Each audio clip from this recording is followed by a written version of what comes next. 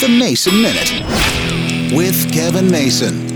Every morning when I wake up, I scroll through my Google News feed to see what's happened overnight, what happened the day before, what's happening in the world to get me ready for the day. And I saw this story about Wendy's introducing what they call surge pricing or dynamic pricing, meaning the price of a burger could change throughout the day. I thought, wow, that's not a good thing. Not necessarily for the pocketbook, but just for business alone. Then as the day went on, and I checked news periodically, I kept seeing more and more places cover it, and TV stations, and newspapers, and it's all over the internet now. In less than 24 hours, this story comes out where Wendy's is looking to offer dynamic pricing starting in 2025. So if you go in for a Wendy's single, at lunch it could be one price, it could be less in the afternoon, and then back up even higher at dinner, or fries, or a Frosty, or anything. It's going to help their profits, says their new CEO. At the same time, it could also turn people off. And if the way I saw people reacting today was any indication, it's not something you'll want to do. Let Wendy's be the first, because I guarantee you they won't be the last. I think it's crazy. The dollar menus, while they're hated by all the restaurants, are loved by people, and that should tell you something.